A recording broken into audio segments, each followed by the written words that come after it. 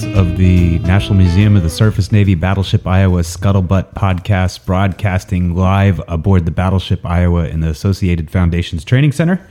And joined here in the room by no other than IT Dave to my far left, Nuts and Bolts Mike to my far right, Captain Roundup / Prince Vespa to my direct left, Kyle. That might stick.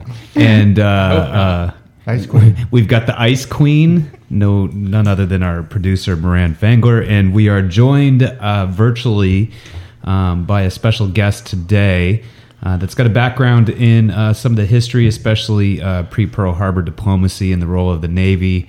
Dale Jenkins, who has recently written a book, I think coming out soon, called Diplomats and Admirals. Of course, I didn't say who I was. I'm Jonathan Williams, none other than the Large Ego Award winner. You need no introduction. None whatsoever. Everybody knows that voice. So let's go ahead and get right into it today. And Dale, as you can tell, if you haven't listened to our podcast, we're an odd group of people that work too much and sometimes go a little off kilter, just as a forewarning.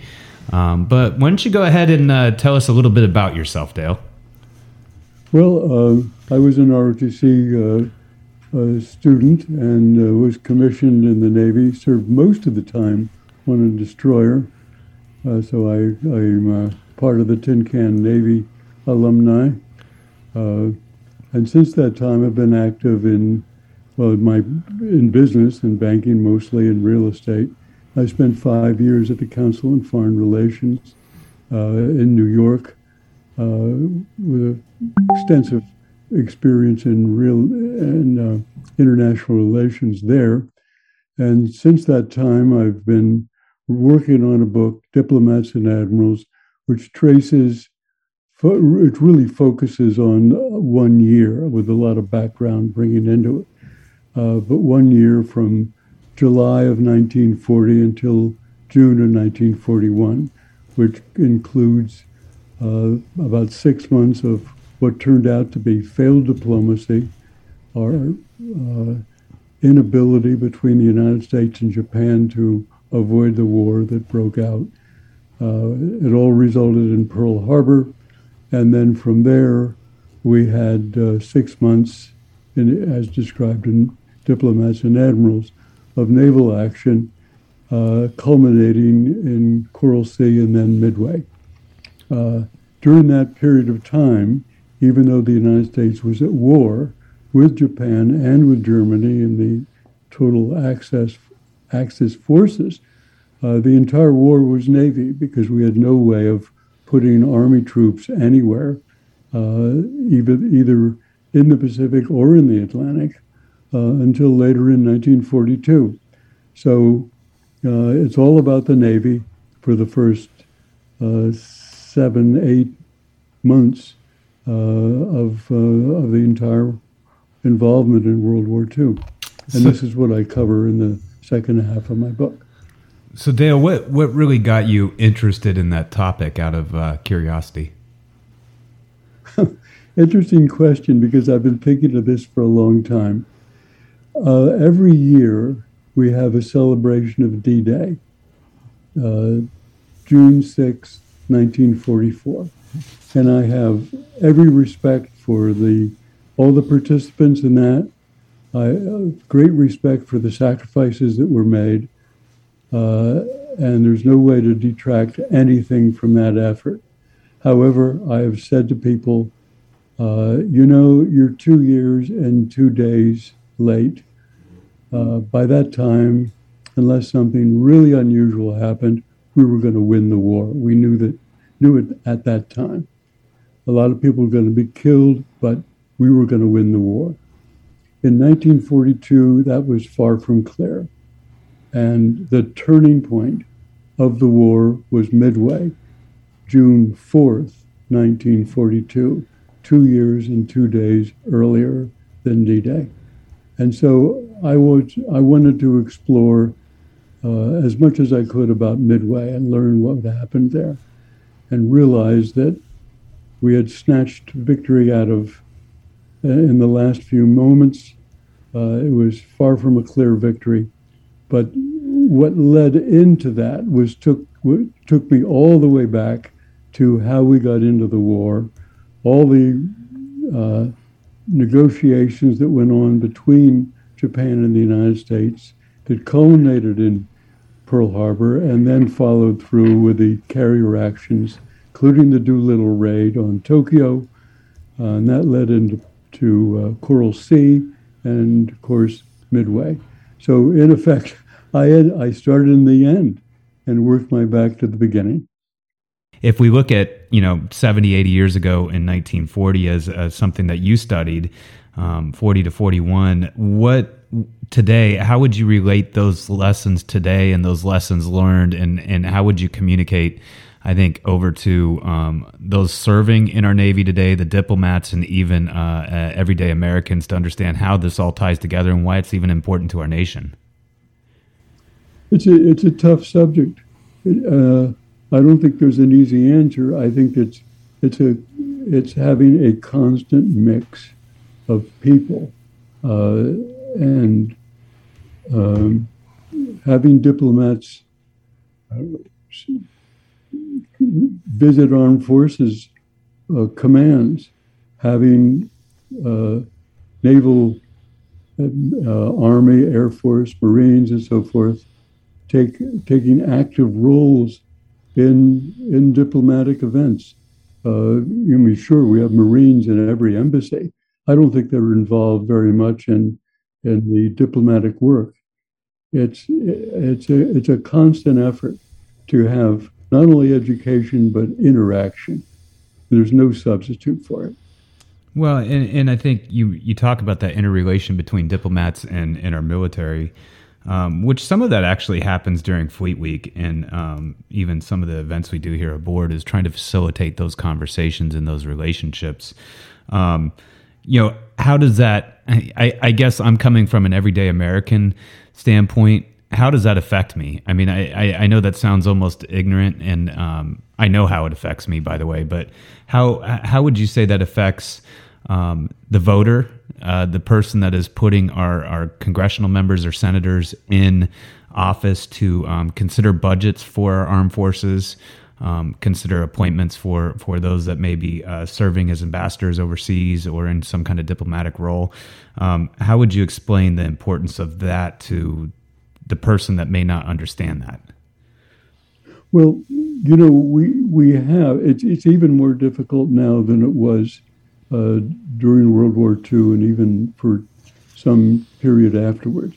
We have an all-volunteer force now. And my concern, frankly, is that they've become somewhat isolated to the general population of the country. We're now at the end. We just saw the other day the last Medal of Honor winner died. A man 98 years old. Woody Williams. Herschel Woody Williams. Yes, what an amazing man. And he was Iwo Jima. And so forth. There were people like me, people that served for several years and then came back into the civilian population. And as a result, there were large numbers, millions of people that had served at one time and then came back into the civilian sector. But they still had that experience. They still had that background. They had that point of view. There was, in effect, an interaction that went on. And my concern now is that with an all-volunteer force, with more people making careers of the service, it's more difficult to have the interaction that we need. One of the things that I've been very pleased to see is more veterans of the armed services actually running for public office. The last time around, and the candidates that have already announced, there's a lot of them that are running for public office, and I think that's a wonderful thing to see.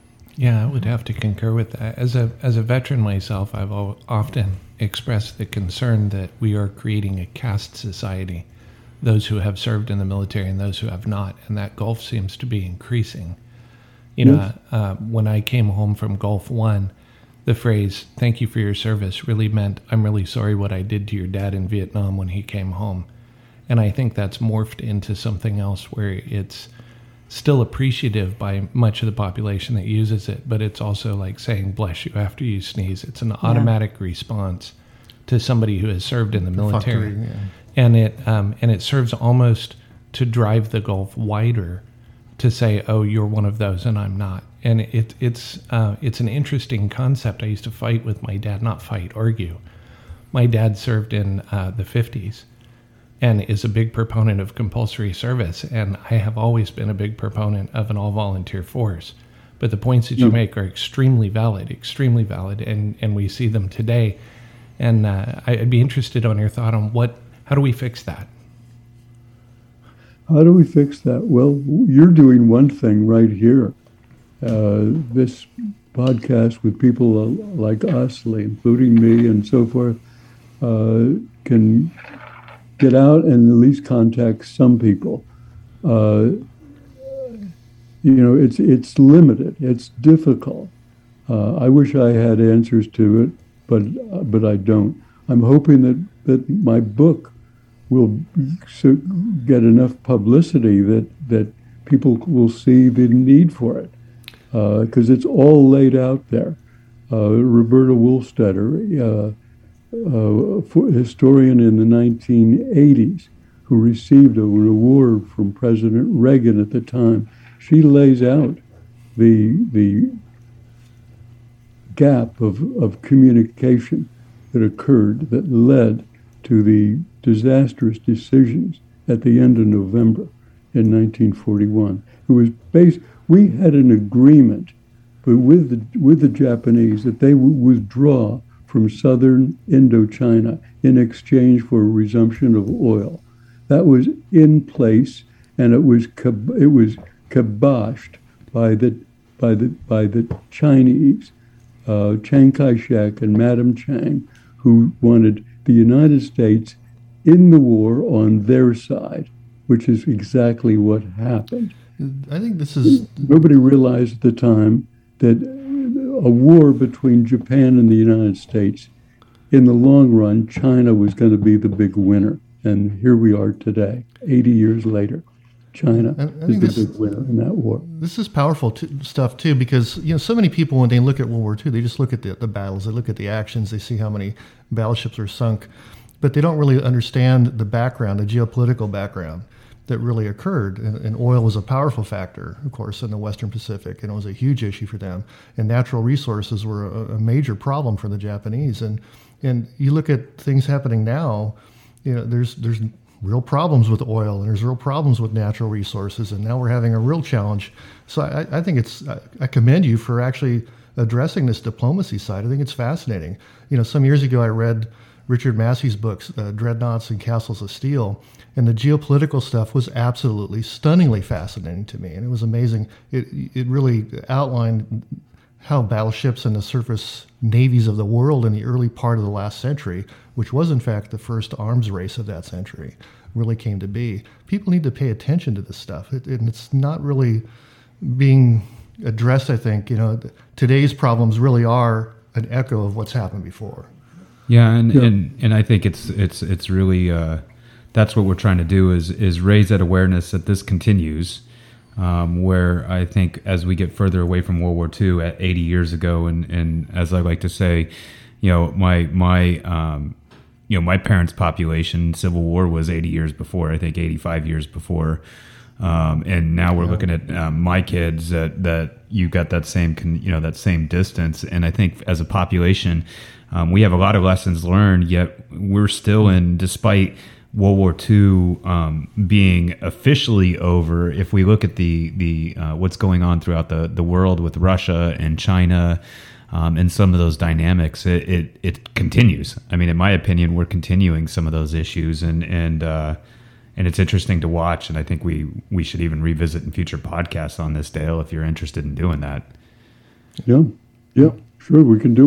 We haven't talked about the Japan-U.S. negotiations that went on.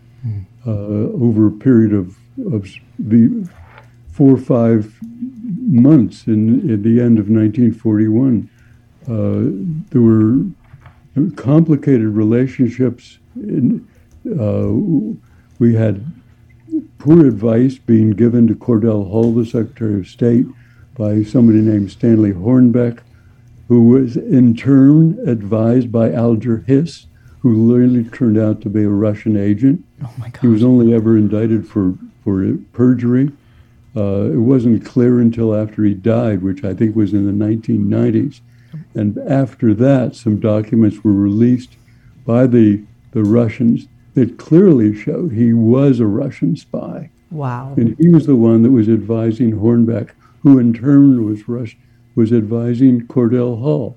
And they saw that a war between Japan and the United States would benefit Russia.